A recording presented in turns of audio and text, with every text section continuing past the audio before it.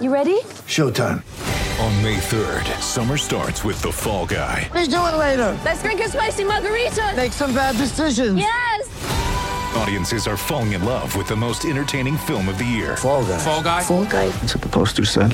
See Ryan Gosling and Emily Blunt in the movie critics say exists to make you happy. Trying to make it out? Nope. Because I don't either. It's not what I'm into right now. What are you into? Talking. Yeah. The Fall Guy. Only in theaters May 3rd. Rated PG-13.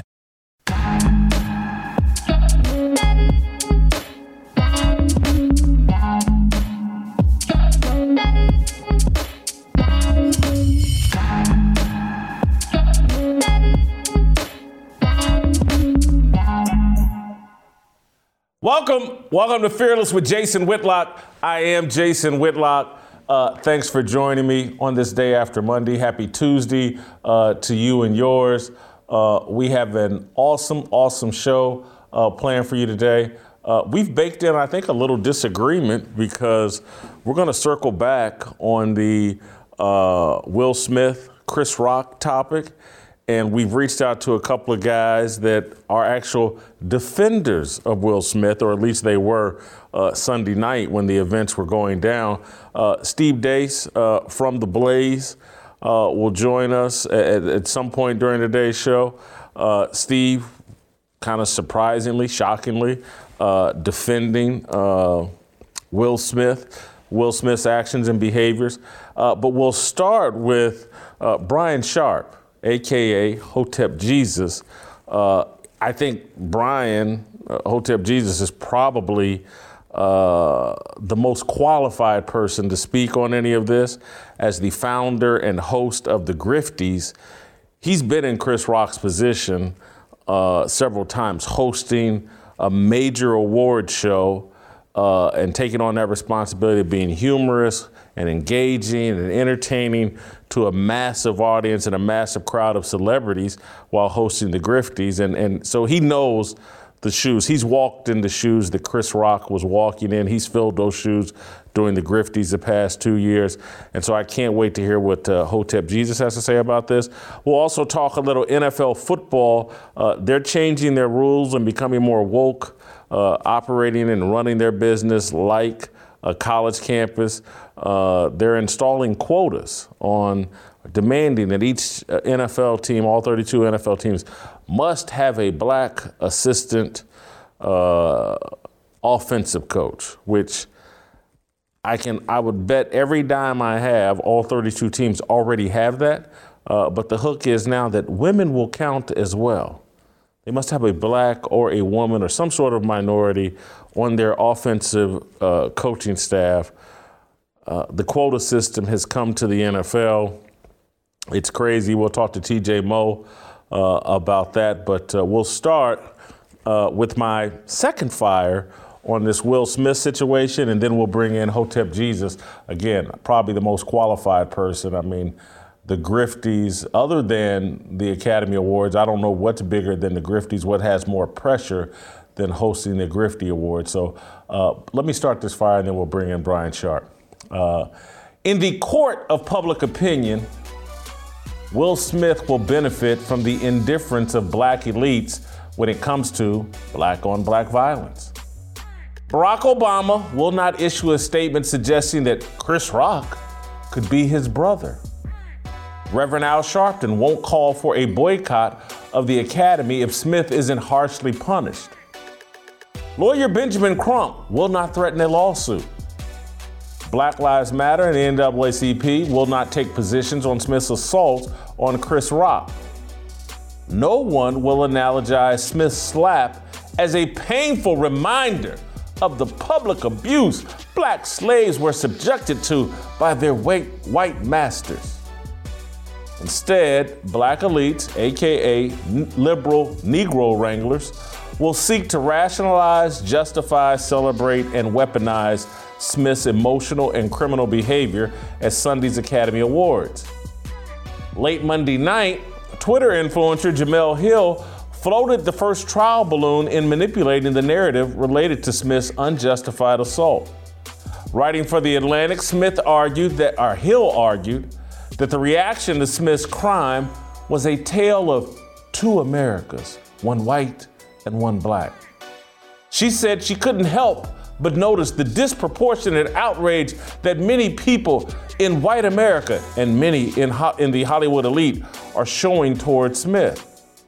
She pointed to an angry, since-deleted tweet by director Judd Apatow that criticized Smith's out-of-control rage and violence, and comedian Howard Stern comparing Smith to Donald Trump. Hill's job is to calm white liberals by assuring them that black people do not see Smith's outburst as problematic. To the contrary, Hill insinuated that black people were inspired by Smith's actions. She quoted actress Tiffany Haddish saying, quote, "When I saw a black man stand up for his wife, that meant so much to me." The underlying message of Hill's column in The Atlantic is that black people do not have a set of values and principles that determine our point of view. Everything is based on race. Hill went on CNN Plus last night to discuss her views on Will Smith. Take a look. You have to actually understand this on an even deeper level than that. For black women, we just watched confirmation hearings with Judge Ketanji Brown Jackson, right? We just saw everything that she went through, saw how she was, really lambasted in the public eye. Yep. And we saw all the things that she had to deal with. And she was, she was often lauded for keeping cool and collected. Sometimes when things happen, people don't feel that way. And I think for black women in particular, because I saw what Tiffany Haddish said as well, where she said that she felt very encouraged, if you will, by the fact that Will Smith in this very public setting was standing up for his black wife. Right. And that's a protection that black women often aren't afforded.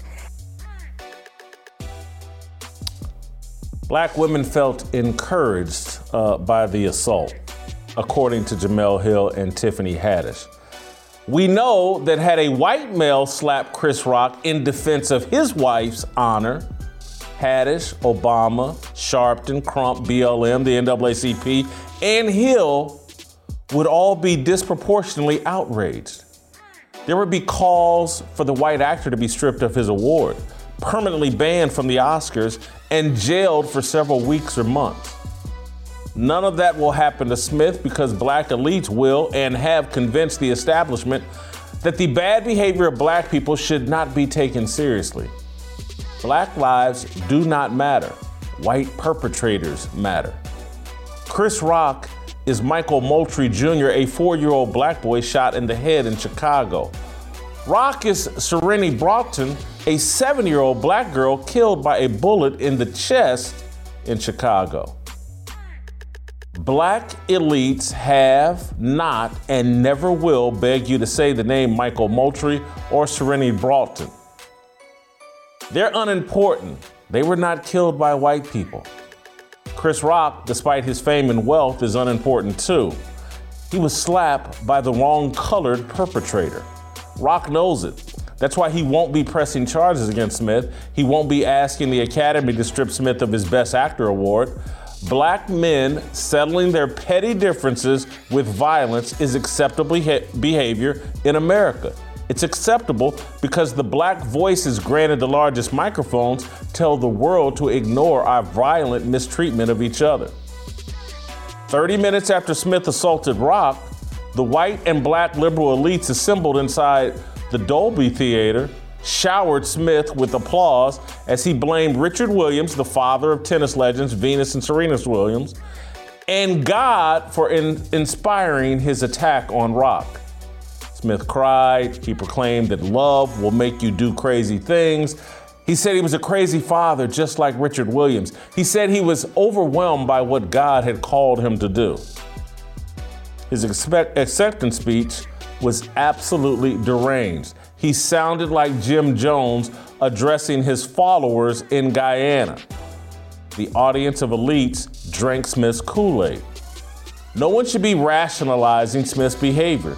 We should be pleading for Smith to get mental and emotional help. Stripping Smith of his Oscar might shake him from some of the delusion created by living the past 35 years as a pampered and entitled celebrity. Punishment serves the perpetrator as much as the victim. Smith's 160-word apology was weak. he assaulted Rock on an international television broadcast. He wrote an apology on Instagram. He continued to pretend that Rock's harmless G.I. Jane joke was a bridge too far. Now, 6 days before the Oscars, Jada Pinkett Smith released a TikTok video claiming she loved her shaved head and that she did not care what people thought of her hairstyle. Take a listen. So if I'm doing a cover, everybody, no, we want your hair straight and flowy. And it's like, all right, cool, but that's not really like what my hair likes to do. So I had to learn to get the courage to just go, nah, I'm not doing that. Which is why I feel the freedom today. I don't give two craps what people feel about this bald head of mine, because guess what? I love it. She loves it.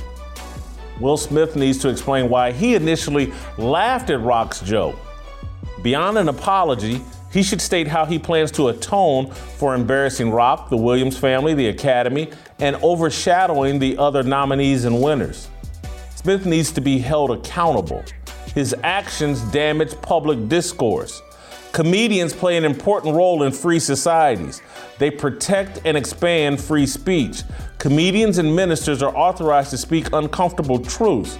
We expect them to say things publicly that others won't have the courage to do. Dave Chappelle creates the room for the public to ponder whether we've gone too far in protecting the sensitivities of the LGBTQIA+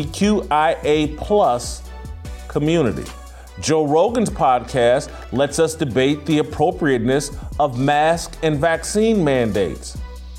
Jemele Hill and Tiffany Haddish support Smith slapping Rock because they want to live in a world where no one questions the motives, behavior, and logic of black women.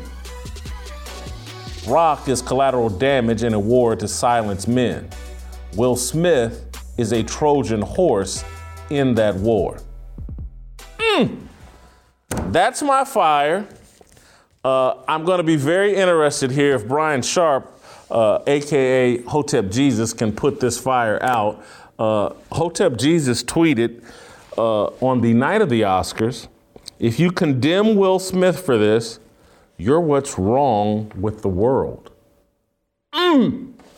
Brian, Hotep Jesus, welcome back to the show. Do you stand by that tweet? Oh, absolutely. Absolutely, 100% I do. And I want to highlight something you said. You brought up freedom of speech.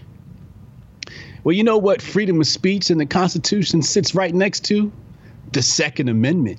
And what does the Second Amendment represent? Violence. You see, without violence, you don't have freedom of speech. Now, let me ask you this, Jason, and then I'm going to answer it right away because I know you won't be able to get it. And not because you're not smart or anything like that. It's just a very unique take. But why do white boys like hip hop? They like hip hop because it's freeing. You see, white people were the first male to be neutered and castrated on this continent we call North America. They did it with the Victorian era, and they did it with Puritanism. White people weren't allowed to do various different things. And that's why you saw some things such as Jim Crow. Jim Crow was created because white people were hanging with black people. And they were like, you are hanging with the black folks and you're acting like them, so on and so forth. You're dancing like them. You're carrying on like buffoons, blah, blah, blah. They didn't want white people being that free. So white boys gravitated towards hip hop because hip hop allowed them to be free, allowed them to curse. It allowed them to be violent. When you think of masculinity, you should think of violence. Women are attracted to men who have the capacity to be violent. Not violent men, but have the capacity. That's why you see women, they always go and they date some dude straight out of jail because they like men who have the capacity for violence. If you don't have the capacity of violence, there are many women that will be turned off by you, but they have to know that you have the capacity for violence. The white male has been neutered. So you're absolutely right. When you said, well, if there was a white man that did it, then it would be different. And you are 100% correct. They would have condemned him, Benjamin Crump. Everybody would have came down on him for smacking Chris Rock. Why? because the white man was the first male to be neutered on this continent. He's the first one to be castrated. He's the first one to have his masculinity stripped from him. And we saw that on January 6th when the white man went down into the Capitol to go get him some freedom, and he was condemned for that. They are afraid of white male violence because the white male is the majority in this country. If the white male has the capacity for violence, he has the capacity to overthrow a corrupt government. Now, the black man who has the capacity for violence and he consistently exudes that capacity of violence is the last male to be neutered, just like we were in slavery. And that's what they want to do. They want to castrate the black male and reduce his violence so that he doesn't inspire the white man to have violence to overthrow this corrupt regime that we call the Biden administration. And I digress. You've said a mouthful. Unlike you, I think they probably provided you my column ahead of time. So I'm trying to digest what you just broke down to me in real time. Let's walk through it. I want to go. I do want to run through it because one, I think you've misinterpreted or misconstrued several things. The Second Amendment, you related it to violence. Yes. I think the Second Amendment is about the people retaining a defense of themselves from a corrupt government. And I think the founding fathers knew that government has a tendency to turn oppressive and corrupt. And so they wanted to leave us with the ability to defend ourselves because they know that governments can be oppressive. Defend ourselves with what? And with violence. Obviously. Well, look, if with guns, to arm yourself, whatever, yeah, we know that defense often requires a physical, violent defense. Correct. But again, Will Smith, as it relates to this, he wasn't defending anything other than perhaps his own masculinity. He certainly wasn't defending his wife. She wasn't harmed, assaulted in any way by Chris Rock's very harmless joke. Right. This dude may have been defending his ego, and we can't have a society based off of people defending their egos and like, oh, you disrespected me, therefore I got to pull out a gun and kill you. That's a chaotic society. That's why people are running up out of inner city neighborhoods. And we define, as black people, we define success as moving out of our own neighborhoods because too much of the mentality is, man, I was disrespected. I got to shoot you. You stepped on my Jordans. So that's one. White people, hold on. You describe masculinity as violent. Yes. I disagree with that. Okay. I think that, look, sometimes you do have to defend yourself, but I don't think that you can reduce masculinity to just the ability to be violent. To me, I consider it very masculine to provide for family, kids. What's the other P though, Jason? Wives. What's the other P? There's two P's, protect and provide. Protect. Yeah, protect. But yeah, I consider requires violence. No. It does not always require violence because again, some people take my mother. Okay. We were in the hood, in the show enough ghetto, and me and my brother are away staying with my father and my step family, and someone broke into our apartment back in the hood where my mother was living. Okay. In order to protect us, my mother took a second job and moved us to a working class neighborhood. She moved us up out of there to protect us. So taking a second job and sacrificing her own finances and taking on more responsibility, that was her way of protecting us. Again, you can protect your kids a lot of times by gutting it out and staying in a marriage and deferring your happiness for the betterment of your kids. There's all kinds of ways to protect people short of violence. Last resort, violence is okay. But there's more ways to be mad. I look at both of my parents and, I'll apply some masculine, what my mother did, very masculine, taking on that second job and blah, blah. My father never missed a day of work.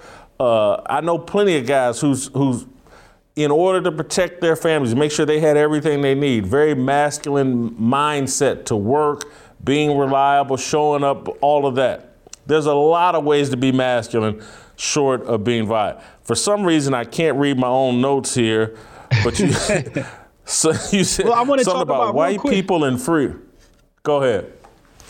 No, so with your mother, I wouldn't call that protectionism. I would call that prevention.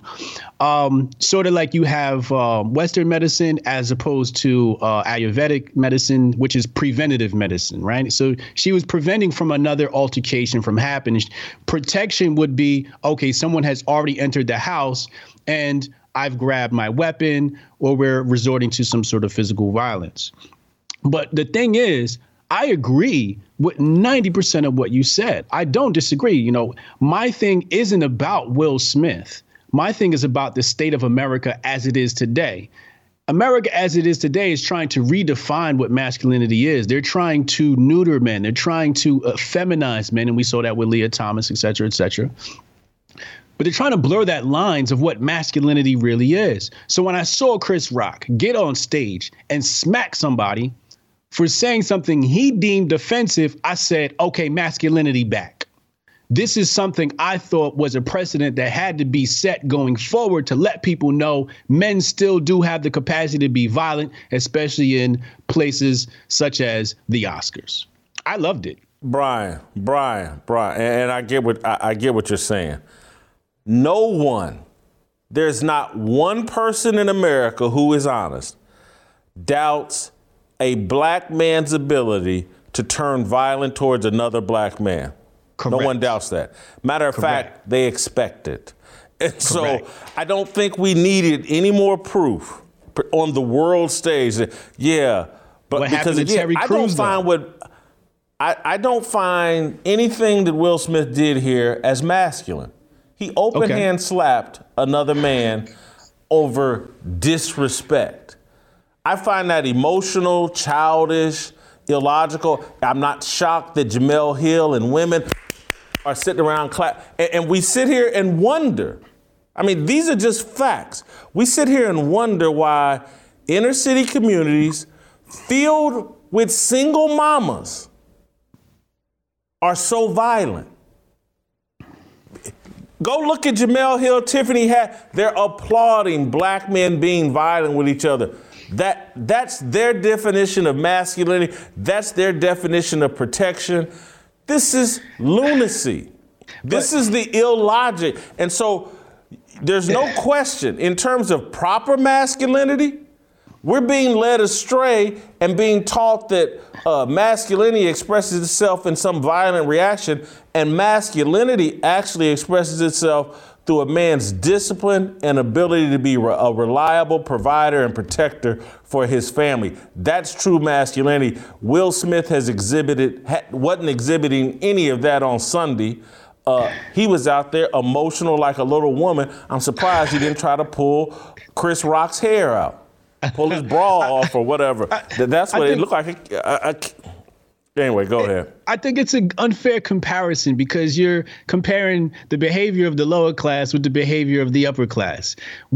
For example, Terry Crews allowed a white man to grab his balls and he did nothing about it. And I know the majority of us saying he should have went upside that man's head. Now, I don't know if you agree with that sentiment or not, but I believe he should have went upside that man's head. Secondly, this isn't the first time Will Smith has been violent at an event. There was a previous time where a white man tried to kiss him and he smacked him. So Will Smith already has the capacity for violence. We know this.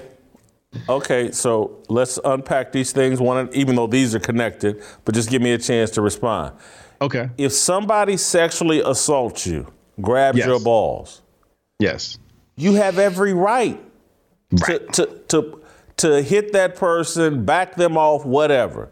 Some man tries to kiss you. You have every right, man or woman, to get that person up off of you any way that you can. Somebody says something about G.I. Jane and your wife's hair. That does not authorize, legalize violence. I'm just sorry. It just doesn't. It's not comparable. Nobody. If somebody had went up and grabbed Jada's crotch, yes, cold cocking. Absolutely. but a harmless joke. And there's not even this whole little alopecia excuse that she's running out. There are people that believe this has nothing to do with alopecia. This has to do with all the chemicals that get thrown in black women's hair to make them look more white, and all the weaves and everything else they're putting in their hair. A lot of people believe that it has nothing to do with alopecia, that is some excuse that has been concocted. But when you these women and you throwing these chemicals in your hair every weekend and getting new weaves and tying horsehair to yours, and there's some complications that come from that. And so she's on TikTok publicly talking about she loves her hair, don't care what nobody else thinks. And so Chris Rock, hey, I love you, but can't wait to see you in G.I. Jane. Will Smith laughs at the joke. We can't see what Jada did to set him off. If she at some point said, what you laughing at? And then that clicked in this simp's head and mind. Oh my God, Jada's mad. I better do something. Let me show everybody how manly I am. I know she has emasculated me in every way possible for years, including talking about this little boy that she was banging on the side. His problem is with Jada and being the simp that he is, and because there's a lot of simps in all these gangs and inner city, instead of addressing it with his woman, he goes out and tries to recapture his masculinity by doing something violent to a black man. And we got Tiffany Haddish, Jemele Hill, and everybody. You go, boy. You go. I'm encouraged by that. You stood up for a black woman. This is why we have so much violence in our communities. I don't disagree with you. You are absolutely 100%. I just need you to understand why I appreciated the moment.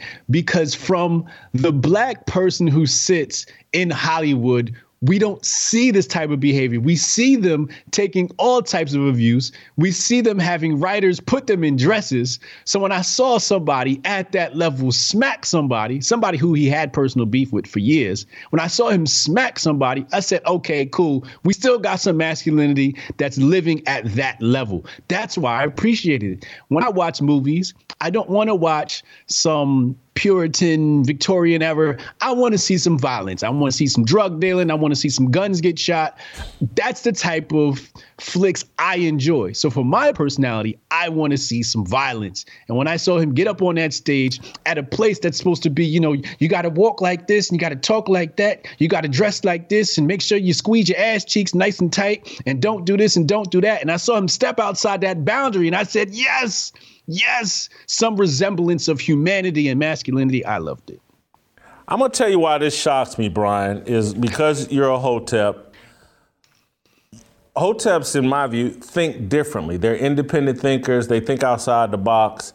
And this sounds like you've been programmed, that they've taught you. It's no different than, man, do I love the taste of a McDonald's double cheeseburger. And when I think of good meals, fast food joints come to mind. I've been programmed. There's better food out here for me. Tastes better, healthier for you, easier to digest, doesn't cause all these problems. But I've been programmed to think of bad stuff. And so I just listen to you rattle off, and trust me, like The Wire's my favorite show, love The Sopranos, The Shield with Vic. I get Scarface is one of my favorite movies. Mm-hmm. All of it. Got it. Yes.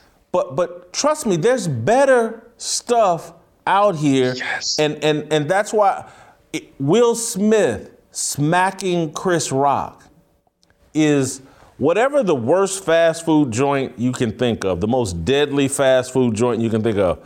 I don't want to call no names, I don't want to air it, but it's probably some taco place. Whatever is that's what Will Smith smacking Chris Rock is. If he really wanted to be masculine, if he really wanted to do something that would have excited me, it's like, here's Will Smith, the most powerful man in Hollywood, just won the Best Actors Award, just killed the King Richard role.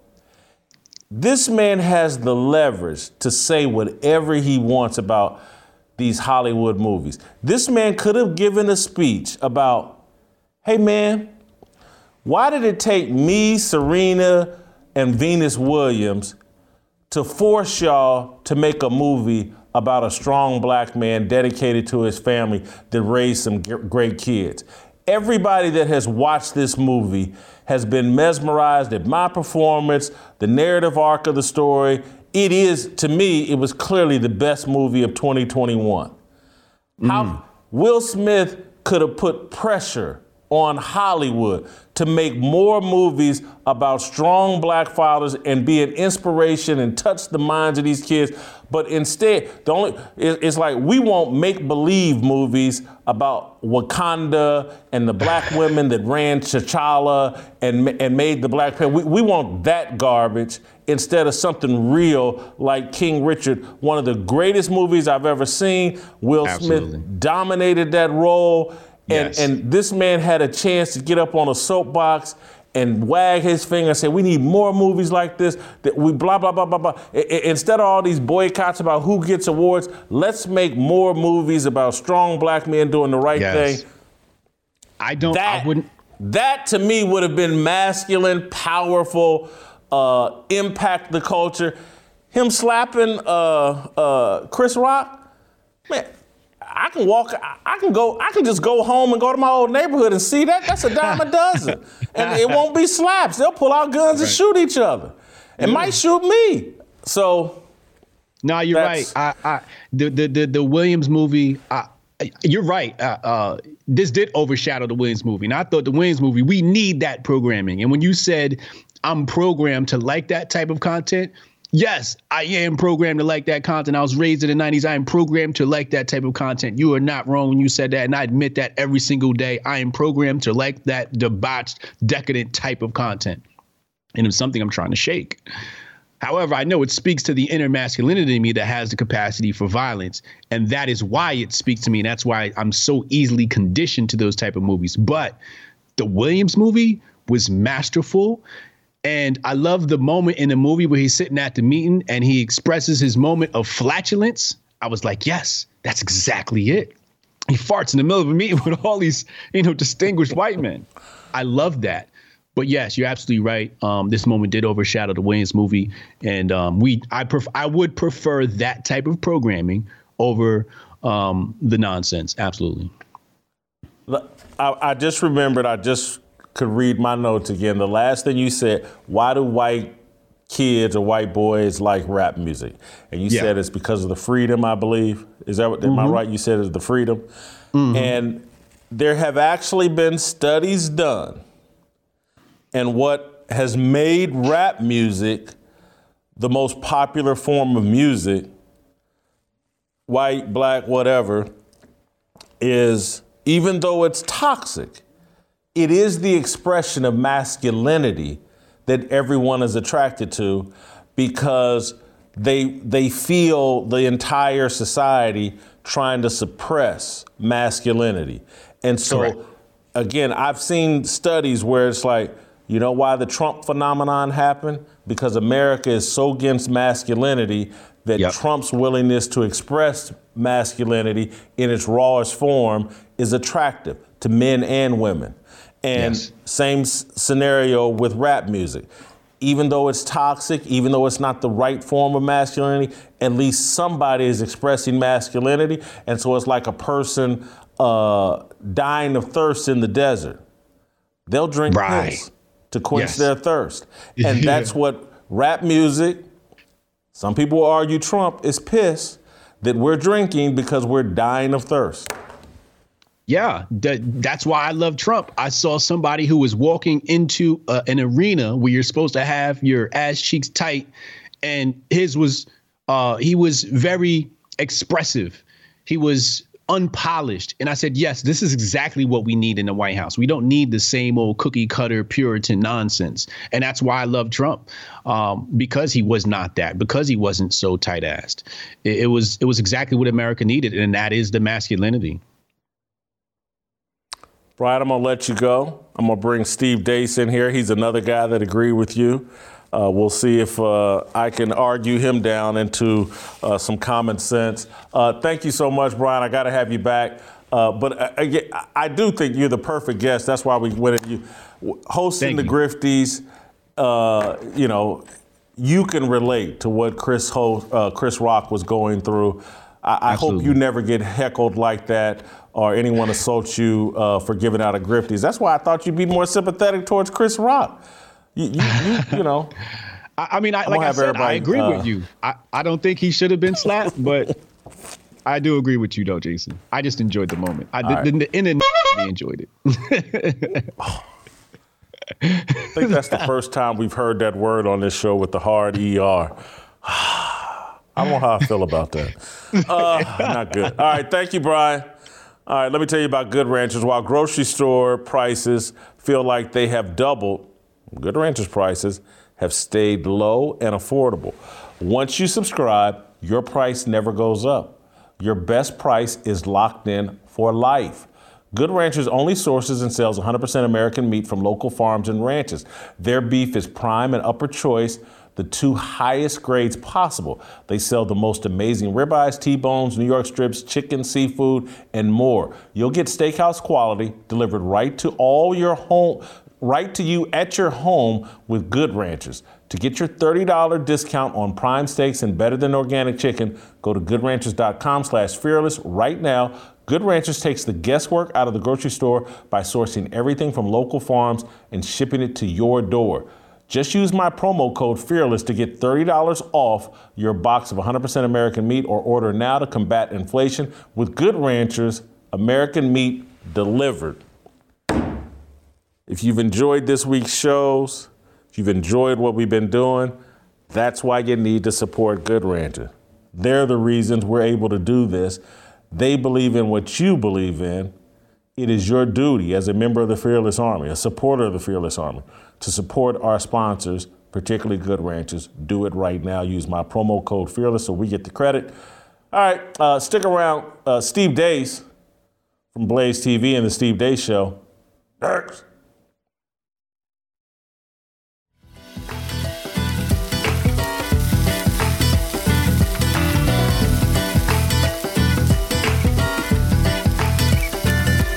Hey, what's up, Unks? Hey, what's up, butter? How you doing, boy? What you popping on? Oh, man, you know how I do, man. I'm sitting up here, got this Good Ranchers jumping off. You know how I do, man. Are those burgers? Burgers? them is good old-fashioned American Wagyu steak burgers. Boy, you better watch your mouth. Hey, man, let me tell you something. Something about this Good Ranchers I don't know. This Good Ranchers put a song in my heart. Make me want to sing. You know what I'm saying? Trying to make it look like rock stars out here with this grill. What we should do, we ought to come up with a little song, a little something, pitch to the Good Ranchers people. See if we can come up with something. What are you thinking, man? What kind of song? I don't know, man. We ought to come up with a little jingle or something, man. Something to put a little, something, I don't know, man. Maybe something like,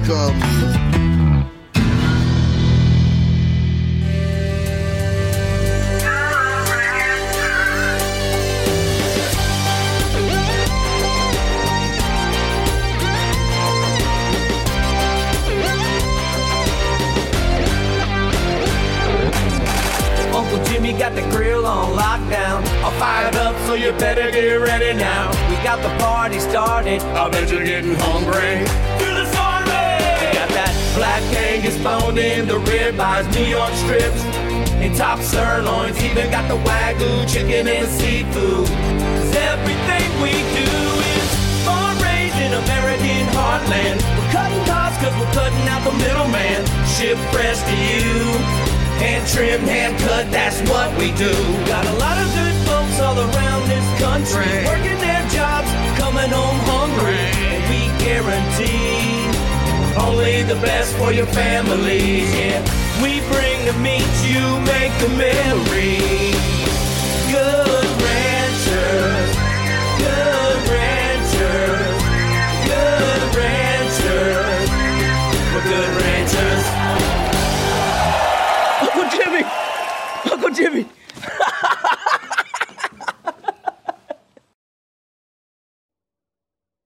All right, welcome back.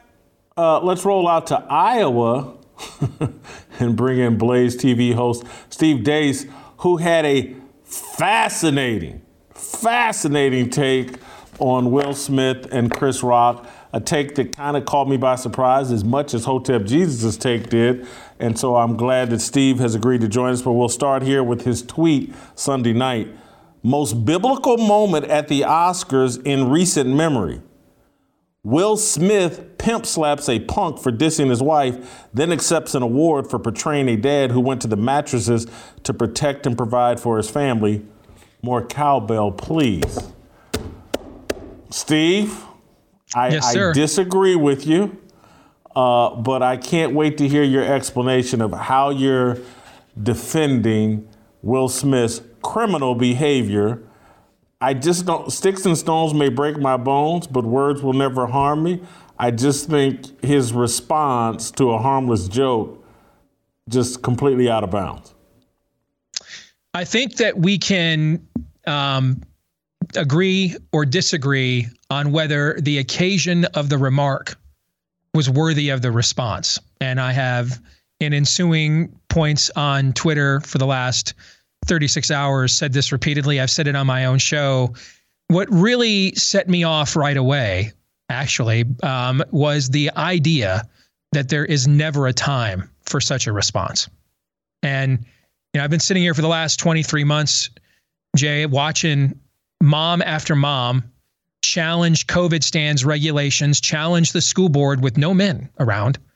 Moms walking into the Rite Aid and the Costco without a mask on their own, only to have creeper dude on video come up to them and try to corner them for not wearing a mask, and no man comes up to defend them or their honor on any level. Mama bear after mama bear walk into a school board meeting where their kids are taught automatically they're racist and doctrines of demons, and dads don't speak up and are nowhere to be found.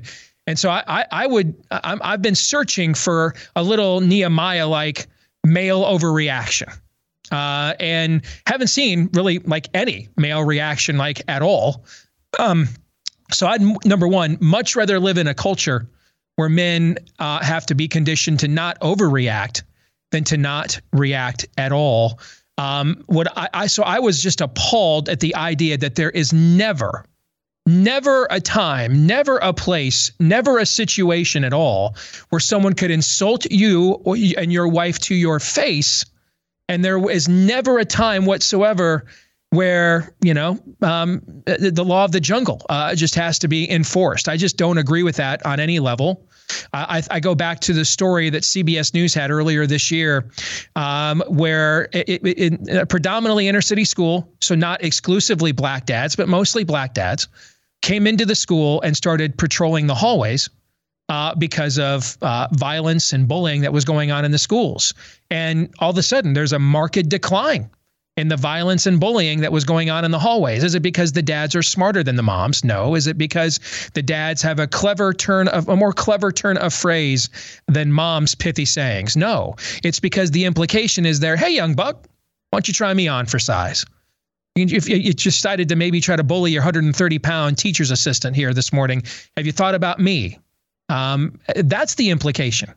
And I go back to the words of the great prophet Ice-T. Social media has taught a generation of people that they can get away with saying stuff that would have had your teeth rearranged in every other previous generation.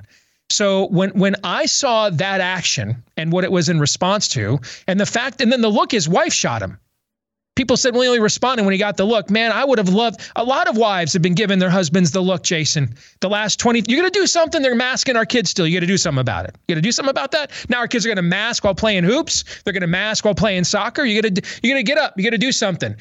A lot of good things. A lot of men do righteous things responding to that look. I think America could use more men responding to that look, if you ask me. But then what sealed it was the follow-up of his acceptance speech. And, I can't think of a room in America that we could assemble that would have more cultural influence and more terrible, demonic cultural influence than that one, that more needed to consider the things that he clearly was wrestling with within his own heart and soul and being in that acceptance speech. Now, I don't know if that's sincere. I don't know if he just felt embarrassed. I don't know. What I do know, though, is I don't want to root against it being sincere. I can't think of a room in America that needs what he was talking about and the themes that he was addressing in that acceptance speech to be more sincere than that particular room. And I also think that the same Academy that honored child sodomizer Roman Polanski, that applauded year after year giving awards to Harvey Weinstein despite his open secret that they admitted to later. Now, this is where they want to draw the line. They're now threatening to take his Academy Award away. The fact that an Academy that would not know morality, if it slapped him upside the soul, this is now where they want to dig in their heels and take a stand, kind of confirms for me that maybe I'm on the right track here. So I get, and this is like a different approach by me, is like whenever a major news story happens, like a major one, I don't like to react over Twitter. I don't like to react instantaneously. I want to be able to marinate and gather my thoughts. And so when I first learned of this, because at that moment I wasn't watching the Academy Awards, but when I first learned of it, I had the same reaction as you. Oh man, finally drew a line in the sand. Wow, finally. But then as I thought deeper on it, totally digested it, that's when I'm like, nah, this ain't it. When I started factoring in how much his wife has publicly abused him and how this was more about his protecting his own ego and reputation than defending her. That's how I end up landing at a different place. His joke about her hair, completely harmless, inbound. She did a TikTok video 6 days ago where she talked about how much she loved her hair and how she was comfortable with her hair. She didn't care what people thought. There are people that believe she doesn't suffer from alopecia. She suffers from years of chemical abuse to her hair while she's straightening it out and trying to get the perfect hairstyle and weave and all this other stuff, that's actually what happened to her hair. I don't know. I do know that Chris Rock's joke wasn't out of bounds. Regina Hall, earlier in the show, actually cracked a joke about their marriage. And that was far more personal and offensive than some little G.I. Jane joke. And so in giving time to reflect and factor in everything, I'm like, this is Will Smith trying to protect his own ego. And then, listen, there's no reason for a white guy in Iowa for it to hit him the same as a black dude from Indianapolis who's, spent time in the hood, lived in the hood, dad's bar business in the inner city. Just black men overreacting and giving into their emotions and reacting violently, just going to strike me totally different. You, particularly being a Christian, the whole racial implications probably didn't even get on your radar. It's just a man stood up, yes. And we do need more of men standing up. But for me, I'm looking at like, here's another black dude that can't control his emotions and someone has said something and he thinks the response is to get violent on an international television broadcast. And then in his acceptance speech, doesn't apologize to Chris Rock and blows an incredible opportunity. I don't know if you saw the movie King Richard. That was one of the best movies I saw last year. Yeah. Thank you. To me, it was the best movie of 2021. Richard Williams, and I don't care if it wasn't a totally accurate portrayal of Richard Williams. I was just honored and thrilled to see a masculine, devoted husband to his family, that type of movie. There wasn't an ounce that I could find of wokeness in the movie. It was just celebrating a black father and just a father in general. And Will Smith had an opportunity, if he really wanted to do something important, he could have stood up in that acceptance speech and say, why aren't we making movies like this more often? Why is every movie other than this one directed at black people or with a big black cast? It's always about our engagement with police and how we're oppressed and how we're victims and how blah, blah, blah. He had a chance to stand up and say, we need it. I did, because Will Smith did The Pursuit of Happiness, which was a very critically acclaimed, successful movie that was in the same vein as King Richard. He could have talked all about that and put some real pressure. Y'all want to talk about diversity? How about some diversity in the movie narratives, particularly as it relates to black people? Why can't we do more movies like this that put me and black people in their best light? I'm winning the Best Actor award. He overshadowed all of that. And overshadowed whoever won the best documentary that Chris Rock was given. No one remembers. Samuel L. Jackson was given a Lifetime Achievement Award. No one remembers. No one is talking about the King Richard movie and the message behind it and the role he played. It was a very narcissistic, selfish act, and it was, he was prompted. And again, these are issues that I'm not sure if you're totally in tune with. You have no reason to be, but it's just like, Uncle Jimmy and I talked about it yesterday. Uncle Jimmy worked for years in law enforcement. And we've talked long before this about, man, when Uncle Jimmy was working in law enforcement, he worked in the sheriff's department, he worked in the jail, he'd talk about how many black men were in jail because they did something stupid to win the affection, the approval of some woman who was put a battery in their back to do something stupid.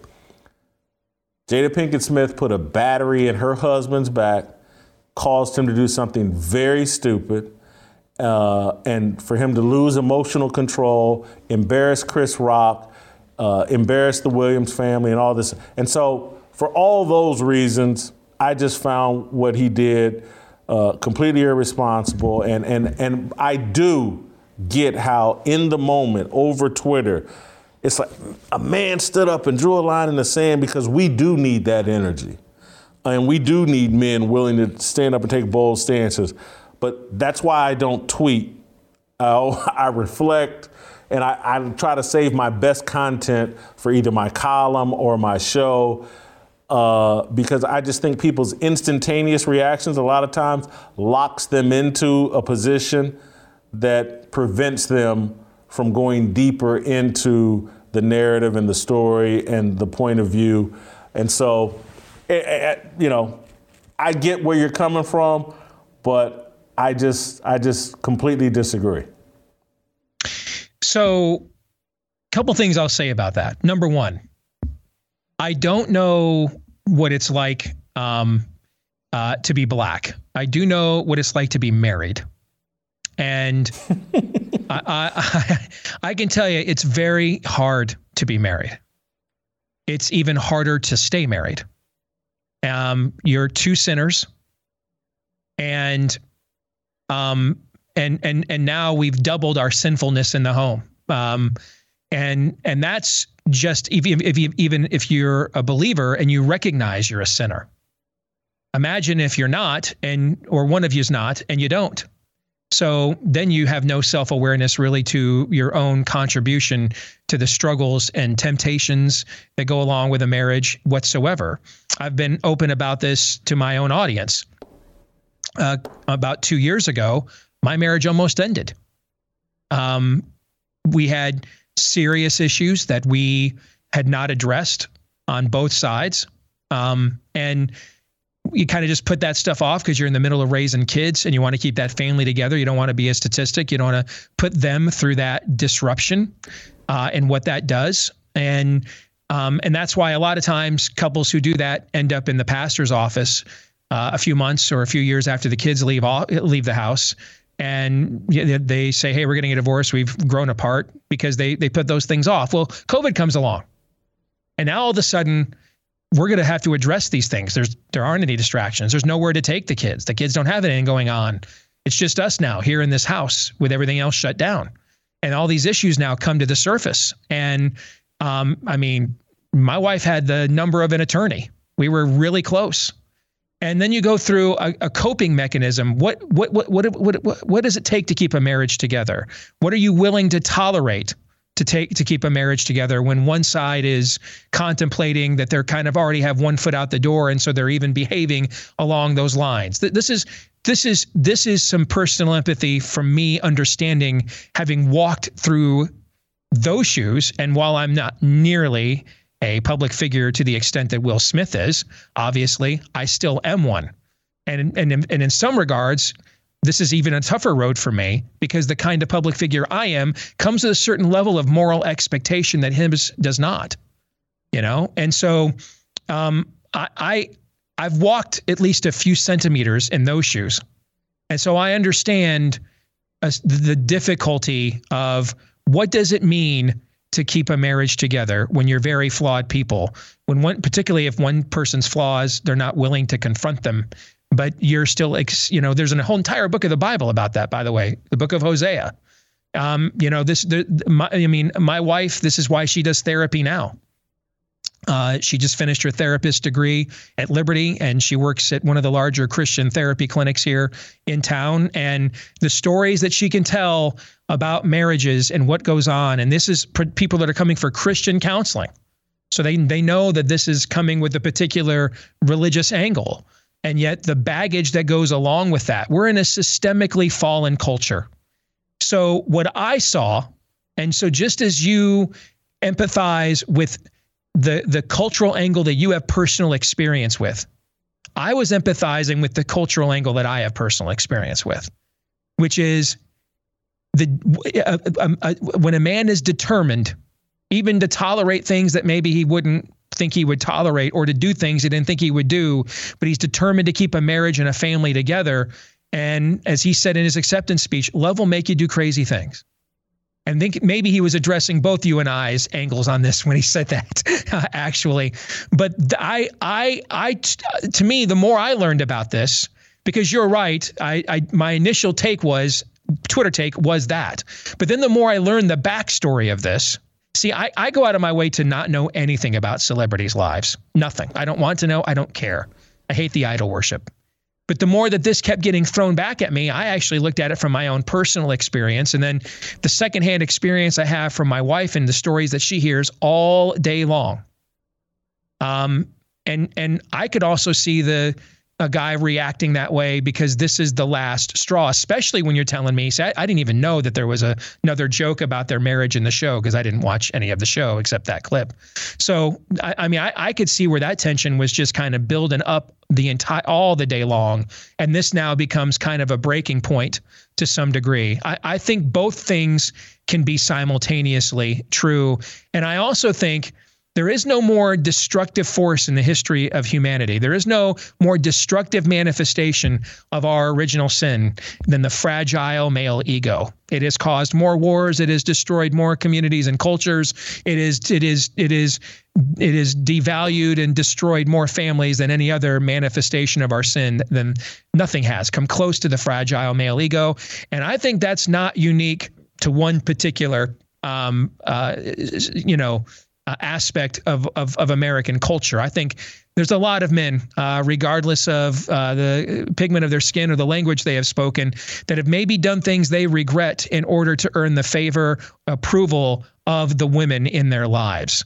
But I think sometimes that can be a positive.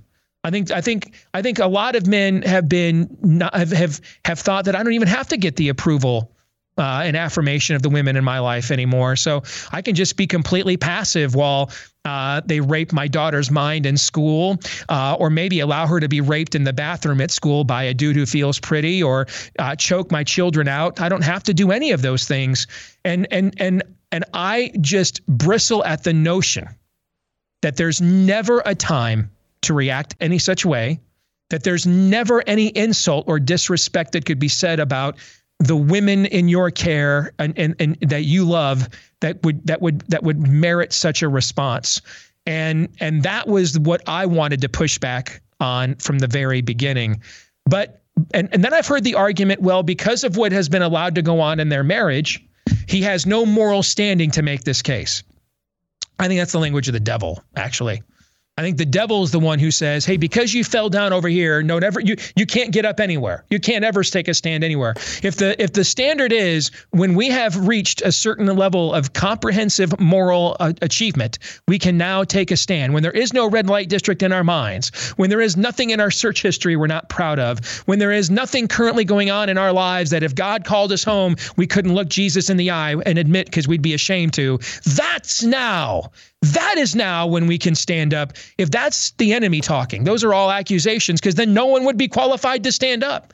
I mean, you've talked very eloquently in the past about being honest about your own past and how in the minds of secular America, that doesn't give you the standing to stand up for those things. When in reality, from the Christian worldview, it precisely does. And I don't like the idea that if you're falling in one area of your life, that means you can't take a stand anywhere else. The devil's the one who says to stay down. The biblical worldview is, I appreciate you taking this righteous stand here, but now it's time to start applying this and be more self-aware in other areas to challenge people to be comprehensively better, not to essentially say you're so far gone, just continue to circle the drain and wallow in your own sinfulness. So there were just numerous meta arguments. If I had not heard any of these meta arguments, brother, and had only had this particular conversation with you one-on-one, I might have had an instantly different reaction.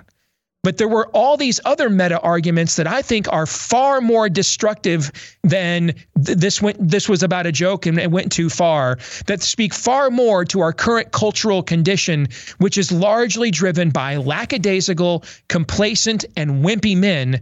That's what drew my attention to this story from the very minute after it occurred.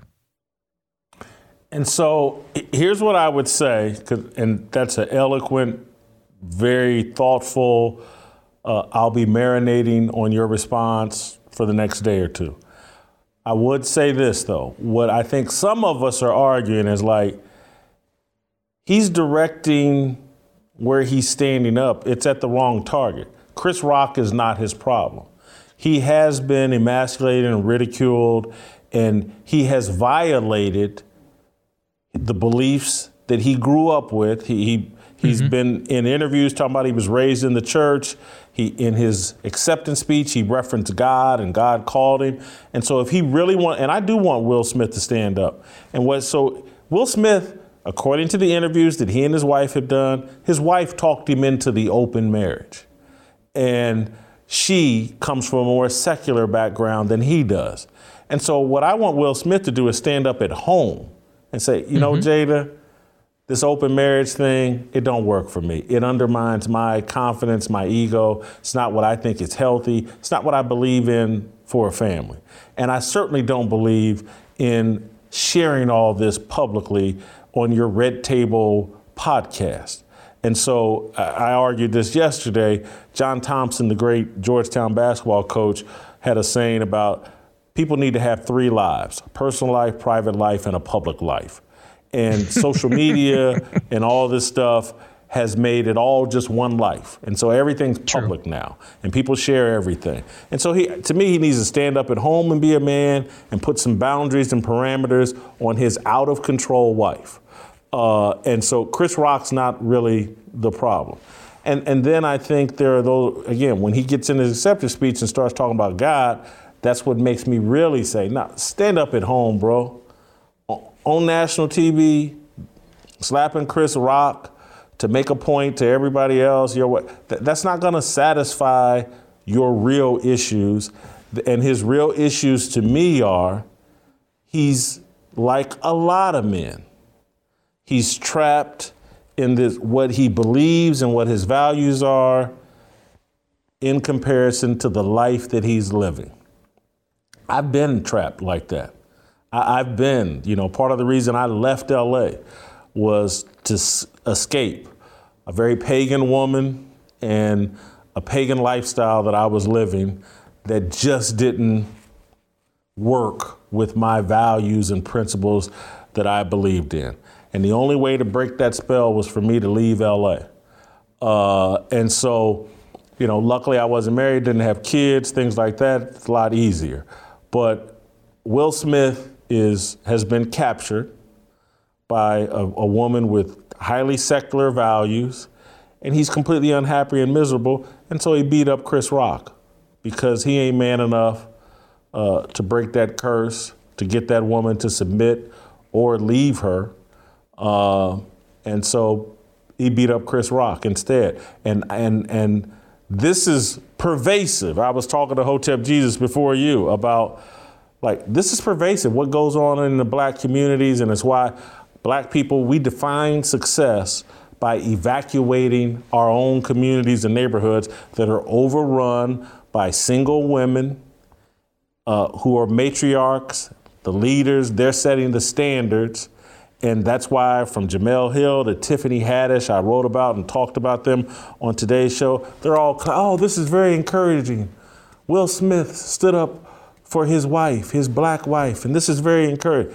This mentality of black men being baited into or pressured into or led into being violent towards each other to win the approval of black women, that's why our murder rate, that's why our neighborhoods are so unsafe. This is being taught that this is the proper way to handle very petty differences. And again, when you're not the man of your house, you start looking to be a man in inappropriate places, Oscar stages. But when you're the man of your house, you can come outside the house and like, oh, I can eat that doo-doo. I can eat that doo-doo because I got so much peace at home that I can swallow that. Oh, someone cracked a joke? Who cares? I'm gonna go home and Jada got my back and my kids got my back and I'm the king of that castle. He looked very weak to me. But I really appreciate this conversation. I thought, well, I'll return the favor. I think what you just said was very potent and eloquent as well. And it did give me some perspectives I'd not considered. And I will say it's a perspective that no one who has disagreed with me in my inbox or anywhere on social media has dared to offer. The disagreements I've had were there's never a time ever to put a dude down. Words can never, there's Let me nothing make a guy point could there. ever say whatsoever that's ever worthy of those times. So there's a point I wanted to make there, Steve. Go ahead. Let me make this point. Let me make this quick point, because this is where I agree with you. And this is like where I wish men would channel the Will Smith energy. I promise you this. If somebody at the NCAA swimming championships had slapped the hell out of somebody at the NCAA for allowing Leah Thomas to hop in that pool with women, I would be defending them until the cows came home. I promise you. And that's my issue. I think both of us came at this with what is the primary lament we've been wrestling with professionally and personally for the last period of time. I think in your case, it's what's going on in your home base, your native community, and how those issues have been transmitted generation after generation. And in my case, it's what I've witnessed over the last 23 months with dads who say nothing while their daughters have their positions just taken from them and are completely erased by whatever we all recognize as a bearded lady act as a man. Men who said nothing and did nothing while their children were choked out or being told that they had to take a second or third round of an experimental and dangerous jab in order to come back to school. These are so I think both of us are coming at this from the perspective of what's been the primary whirlwind we've been trying to confront within our own ecosystems. And your perspective is one that I've not heard from anywhere else. And no one that came back at me offered me your perspective. Everything that I heard was, frankly, just more wussification, just more feminization. Just there's never a time. My husband knows that he doesn't have to, and if I'm attacked, doesn't have to ever violently. Really? So you're called a guy calls you a filthy whore and says, I want to molest your daughters, and you want your husband just to sit there and say, hey buddy, that's not nice. That's the stuff that, see, to me, that is how we get to, you're dealing with what what you have seen generationally wreck your community. And I'm trying to confront what I see on a generational level is going to wreck every community. And that is just complete and total lack of a masculine, of masculine action and aggression and initiation. And so I think that's really the issue here, is both of us coming at this from the perspective of what we have been primarily trying to confront within our own ecosystems here as of late. Steve, awesome. Every time I have you on, it reminds me why I need to have you on more often. Very kind. This was awesome. Thank you so much. You got it, brother. Get your Fearless Army swag at shopblazemedia.com. All right, we're going to take it down a notch and talk a little football with TJ Moe. The NFL's got some new diversity, inclusion, and equity rules. TJ Moe, X.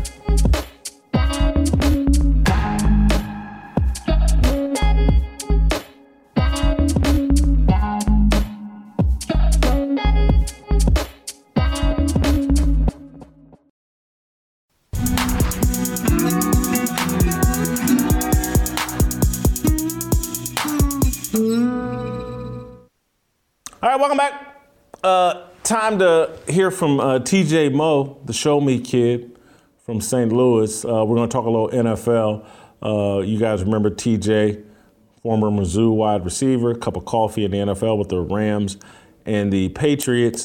TJ, the NFL has instituted a new addition to the Rooney Rule, requiring all 32 NFL teams to have a black offensive assistant coach. They say this is because, all these organizations are hiring head coaches on the offensive side. A lot of that has to do with the money that's dumped into quarterbacks. If you're paying quarterbacks $40, $50 million a year, it's important that your head coach be able to relate to the quarterback and help the quarterback. And so the NFL has decided that every NFL team has to have a black offensive assistant coach, which they all do. Wide receiver coaches, running backs coaches tend to be black.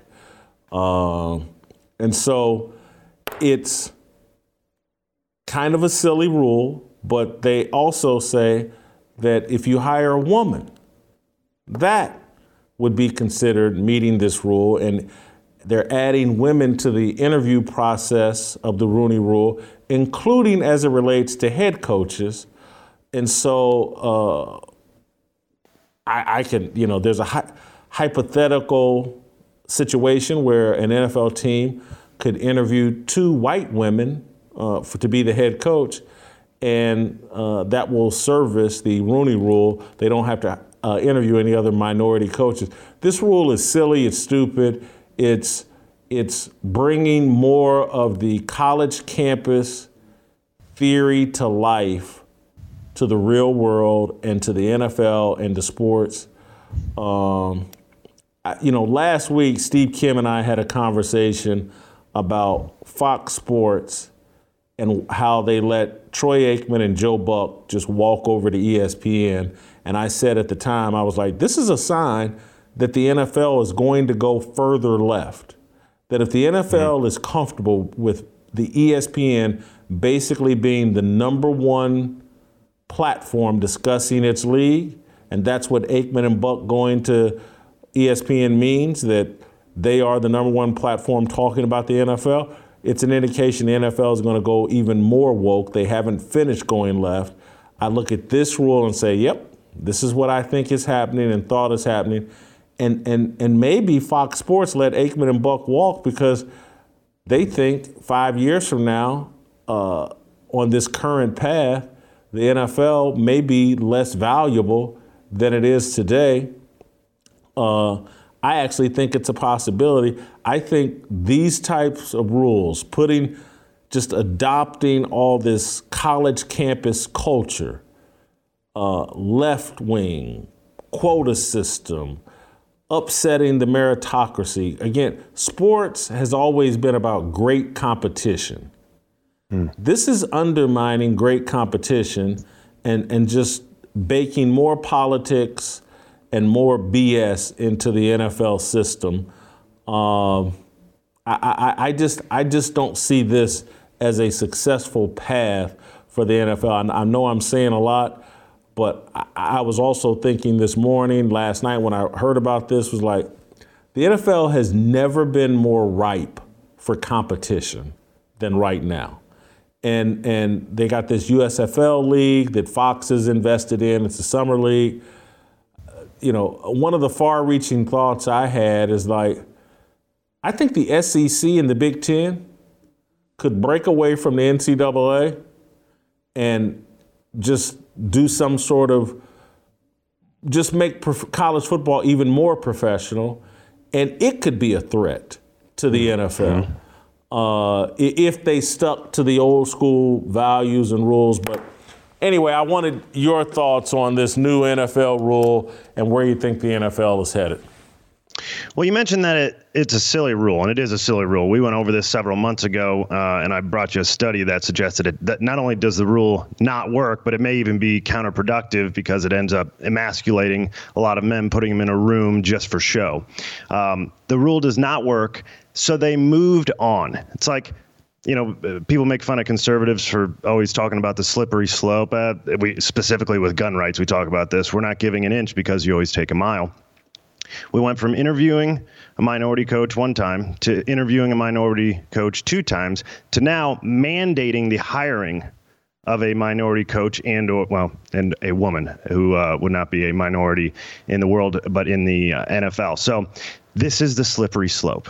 This is exactly what we talk about. And it is not, the rule itself is silly and it means nothing. It's an empty rule because the likelihood of a woman filling this role is almost zero. And there are already black coaches. I disagree, but I hear you. Well, yes. I think it had been unlikely, but I do think in the next 10 years, there'll be a woman head coach in the NFL. What I mean to say is that if someone goes that far, they most certainly already have black coaches on staff. So the woman will not be filling this role. If they are that woke, they've decided that we're only going to have a black and woman staff anyway. And so, it's like reading the article, I sent it right back to you when he said, it was actually Rooney who said, well, we hope to have female head coaches in the near future. I'm like, and in the meantime, we're going to have, a woman will be able to satisfy this rule. When did black men and women become interchangeable? I mean, that was my first thought. What a weird thing to clump together. And if everybody is so convinced that the NFL is racist, are we just going to see white women everywhere? That's obviously ridiculous, but that's what a lot of these people would tell you. And if the justification for more black head coaches in the NFL is because the makeup of the NFL is 70% black men, what is the justification for adding more white women or women in general? They don't make up any of the NFL. How many women actually want to coach football in the NFL? And when did wanting something become the only qualification for it being awarded to you? When did the NFL's on-field product become a charity? We're going to be trotting out a bunch of Make-A-Wish coaches if we have a woman on every team because they're just not qualified to be coaching in the NFL. And so, you again, going back to, you mentioned that it's a silly rule. It is a silly rule, but it is the principle that is a serious problem because the slippery slope, where does this stop? I don't see any transgender coaches. I don't see any gay coaches. And why are we stopping at coaches? I haven't seen an Asian kicker. Seems unfair to Steve Kim. I haven't seen a female quarterback. That seems problematic. If we're going to go down this line, who gets to decide proper representation? And if it's the woke mob, what happens if they change their mind? And what happens if one part of the woke mob, the Black Lives Matter leaders, disagree with the feminists? Now what? And if we're just divvying out quotas for every single group, why do we even have interviews? Shouldn't we just get all the leaders of the movements of the historically oppressed groups in a room and divvy out positions based on victimhood status? I mean, this is the principle.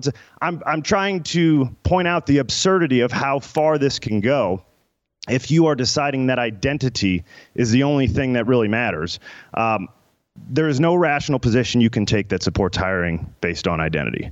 I think the logical extremes make it untenable. And the problem is that people think because you can do the opposite and that's bad, that this would be good. What I mean is that we can all agree that not hiring someone based solely on race and gender is a bad immoral thing. You should not consider that as a disqualification. But hiring someone based solely on race and gender is equally bad and immoral because it strips everyone of the power to control their own destiny with hard work, preparation, focus, and all the other tools we have at our disposal to differentiate ourselves from the man standing next to us. And so what it does is it turns the American dream into a lottery. When you're born, you'll know if you can get the job or not. And that is a reprehensible way to live. You know, so many thoughts flood through my head when I think about this and what it says about our culture and society.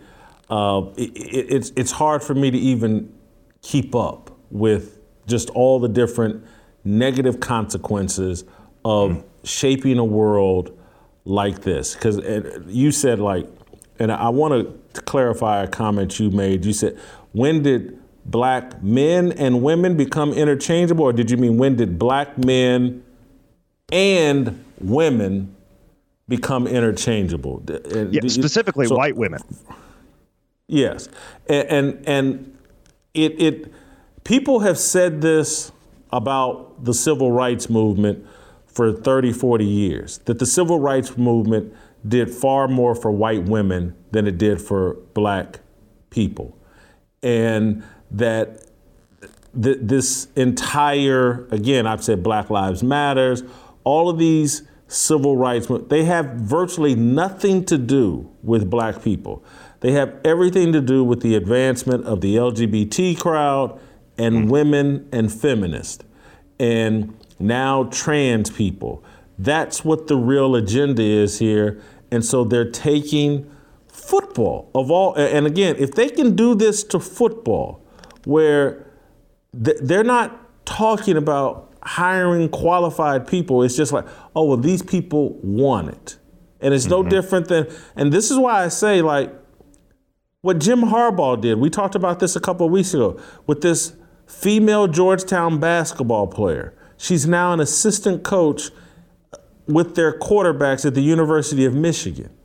I'm just sorry. I get that maybe she wants to be a coach, a football coach. But is she really more qualified than a bunch of guys who played football all their life? Probably, even if they just played it at a NAIA level, is she better prepared to help Michigan's quarterbacks prepare than some guy whose whole life has been devoted to playing and or learning the game? I get that she wants to, and I get that it makes a great statement, but here's one of the, in their minds, here's one of the main things that I think about what's gone on with American society and culture is when you detach yourself from religion, you don't see yourself as part of an overall journey of leaving things better for the next generation. And so when I'm looking, there's men in football, all of them from Roger Goodell down. No, none of this has to do with leaving things in a better place. They're doing whatever they can to preserve their jobs. Roger Goodell wants to do whatever he can to make sure he continues to make $50 million a year. Troy Vincent, his underlings, probably making $5 to $10 million a year. He's trying to do everything he can to preserve his job. Jerry Jones and the NFL ownerships that won't stand up and put a stop to this. They want to preserve their ownership of these teams and their ability, because again, they generate so much money. None of this is about an overall good for society. And so when I look at all the progress we've made in America in 250 some odd years of our existence, a lot of it was dependent upon people making incredible self-sacrifices to move the country ahead and to keep it on course. And that spirit, no one does anything for America anymore. It's always about the individual. I sit here and think that we had a Democrat president, John Fitzgerald Kennedy, who historically asked not what your country can do for you, asked what you can do for your country. Mm-hmm. And we've completely divorced ourselves from that mentality, and we've completely divorced ourselves from the other icon of that era, Martin Luther King, saying, let's judge people by the content of our character. We've pivoted 180 degrees from both of those mentalities. I'm just baffled and stunned. And the people that have pivoted claim that Martin Luther King and John F. Kennedy are their inspirations. Mm-hmm. It's mind-blowing to me. I think it goes back to self-worth. And you mentioned, I'm actually really glad you brought this up because I was going to say this as an aside at the end, but you brought us to it. It is an identity crisis that we have never seen before. Why would you ever value the lives of future generations if you don't value yourself? And how can you value yourself if all you are is made up of what you decide you are today? So if you ask somebody today, one of these identity obsessed, we're getting to the point where it's not just millennials, but let's say one of these identity obsessed people, who are you? They might say, I'm a trans woman, pansexual, political activist, TikTok influencer. I'm fighting for trans rights. That's the definition of themselves. And I was reading Ephesians 1 and 2 last night. And how does God define us? God in Ephesians tells us that we're blessed, that we're chosen, that we were adopted by Jesus, that we're redeemed in Christ, forgiven because of what he's done, marked with the seal, given the Holy Spirit. We're loved, made in Christ, remade in Christ when we deserved death. We were saved by grace through faith, and we are deeply loved children of God. That's all said in 2 chapters in the Bible. And so that's what I think about myself. So if I am valued that much by the creator of the universe, so is everyone else, because I'm a nobody. So there is my reason to leave the world a better place for the next person. But if you have such a low value for yourself and you are the only one creating value and you get on Facebook and you get on Twitter and you read your mentions all day and everybody disagrees with you and says you're garbage and you have such a low self-esteem, why would you ever care about the next generation coming through? If you have no value for yourself, you can't value anyone else. It's good stuff, TJ. I got to let you go. I got to keep it moving. I hope you guys are on youtube.com/Jason Whitlock. Hit those subscribes, hit the notifications, hit the likes. We got to keep this train, this Fearless Army, rolling and moving and acquiring new recruits. That's on you to do. All right, Uncle Jimmy and our approval rating for Chris Rock. X.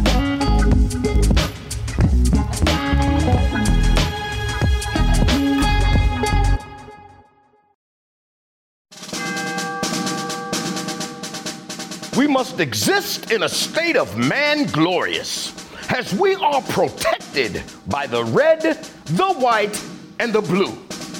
But remember, the mind is the key. The fearless soldier pledges to place God first and foremost in his everyday endeavors of life. We, the Fearless Army, are one nation under God, indivisible, with freedom and a belief in the American dream. The men bold enough to join our movement comprise what we like to call the New Dream Team. We are leaders of our families, our churches, and of this nation. We reject the seeds of division that are planted by corporate media misinformation. We affirm that all men are created equal and are endowed with inalienable rights, which are granted by our Heavenly Father. We are bound by honor to accept God's challenge, to take the flag and lead, to cherish, to protect, and to nurture the life of our unborn seed. I am a fearless soldier, so shed no tears for me. I am not a victim. I am the man that God made me to be. Amen.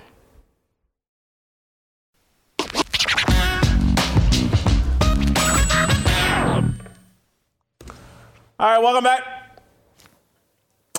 Time for the approval rating. Your favorite time. Your favorite. It really segment is of the because show. I can't wait to hear your thoughts on what has transpired on today's show. It's been phenomenal. Your thoughts? It's been pretty doggone good, big bro. I'm gonna be honest with you. It's been good. I kind of like that Hotep and I disagreed. It got a little. We got a little nervous back in the control room. We was like, I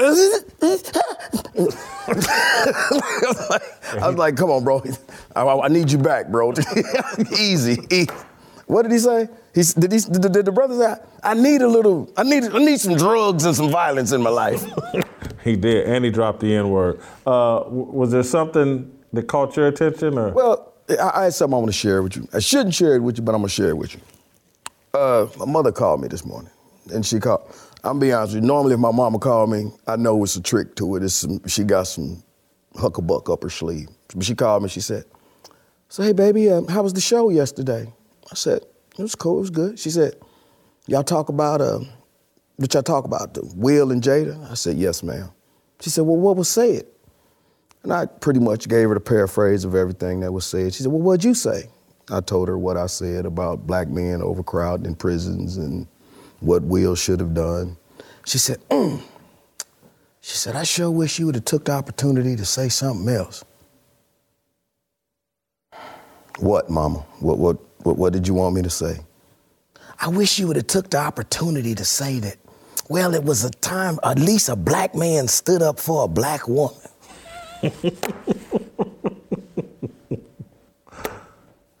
I said, "But Mama, it was at the expense of taking down a black man." She said, "Yeah, I know, but it was just an opportunity just to say that the black man took up for the black woman. We just need more black men to take up for black women." I'm like, "Mama, but if you looking for that, just go to the prison system. It's overcrowded with men." Taking up for the black woman. And then she, "No, Jimmy, I'm being real serious." And finally I said, I understand, Mama. And I said, "No, I got to go." And I ended the conversation.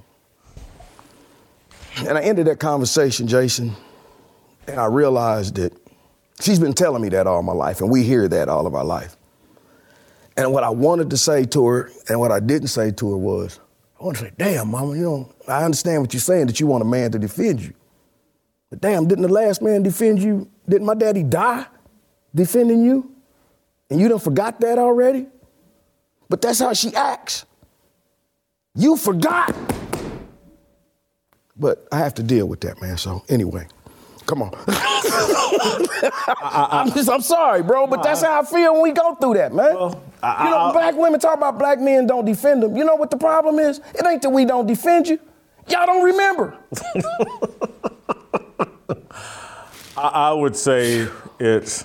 I'm sorry, man. Yeah, and this is why I keep saying I want to get the crew here in town so we can have a series of discussions just about the relationship between black men and black women, because I'm just telling you, it's like they want us. I love it when y'all play checkers in a game of chess. Because you ain't going to win. Will Smith was playing checkers last night. Wasn't it beautiful? And it's like, well, the game is chess, not checkers. But I know, but it just felt good to see him play checkers. Just to see it happen. I mean, I know OJ killed that white woman, but it was just good to see a black man get off. Anyway, so yeah, We say that stuff, Jason. Make sure your mother, if she watches this, knows that today. I ain't got to worry about that. She don't watch it. That's why I can say that. Oh, okay. I can get away with it. I know she ain't watching. Well, she just know.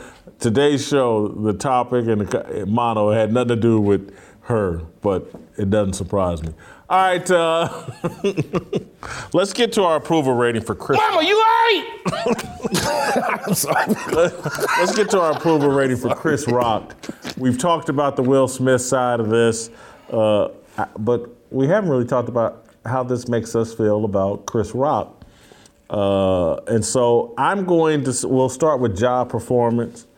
I'm going to give him a 20 in job performance. I think Dave Chappelle has unseated him as the most dangerous and funny comedian going. And at one time I thought it was Chris Rock. Chris Rock used to do a lot of humor that I found enjoyable and risky. He's gone a little bit woke, and so I'm giving him a 20 in job performance. I give him a 25 because this dude took the biblical phrase, turn the other cheek. He took it to a whole new level. I mean, honestly, man. He stood up and let this man slap him, and he exhibited a self-restraint that I can't even imagine in today. I'm seriously, in today's society, all we see is mammoth brawls. This dude utilized restraint. Jason, if that's me and he slapped me and then he turned around and walked off, all you'd have heard was glass breaking. That's all. What the phrase say, man? I'd have had him touching everything up in the Grammys, man. Come on. Let's move to character. I with you, kind of like he turned the other cheek. That's a high character move.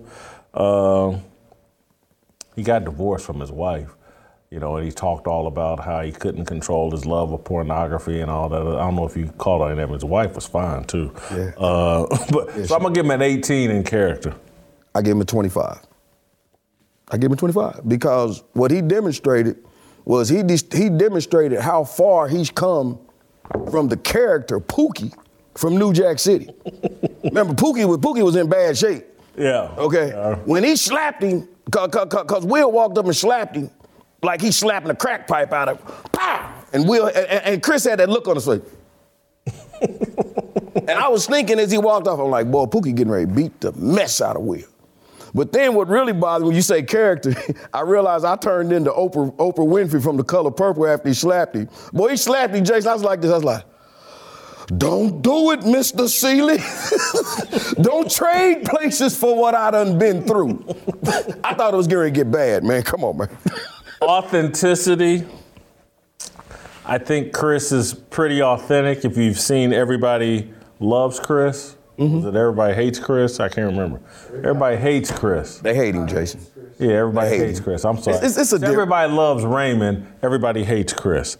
Yeah. And they love the white dude. They hate the black dude. Yeah. Well, Chris has been pretty authentic. Like he was bullied and kind of a punk in school, and so taking that slap. That's not the first time he's taken a beating and kept on ticking.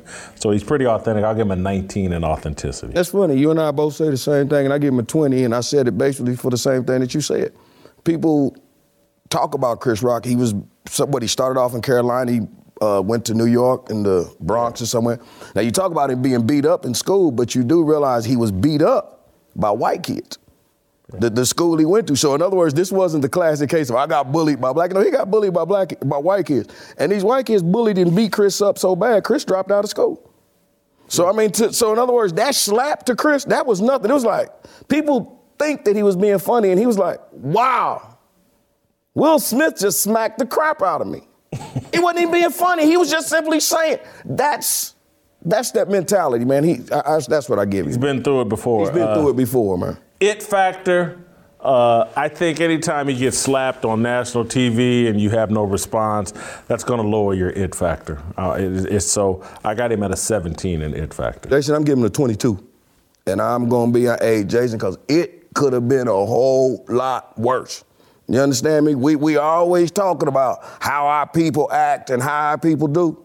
Be honest, Jason. That could have been, it could have made it look good. It could have set us back 200 or 300 years. Black people acting up, tearing up the Oscars.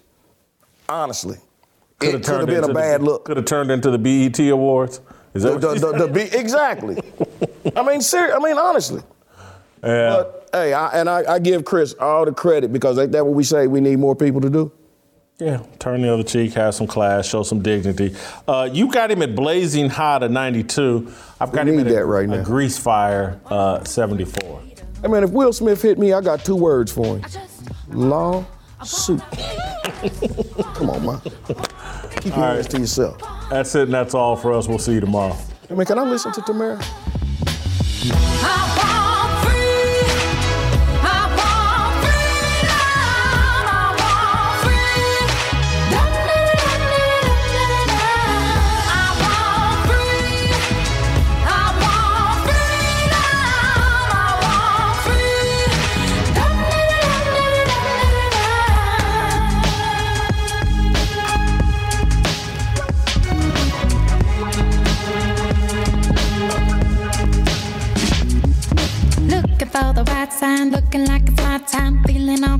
hands of freedom. These words are our religion, our regrets and our decisions. We all wanna go to heaven with freedom. It's my obligation, no hate, discrimination. Raising up your hands for freedom. Raise up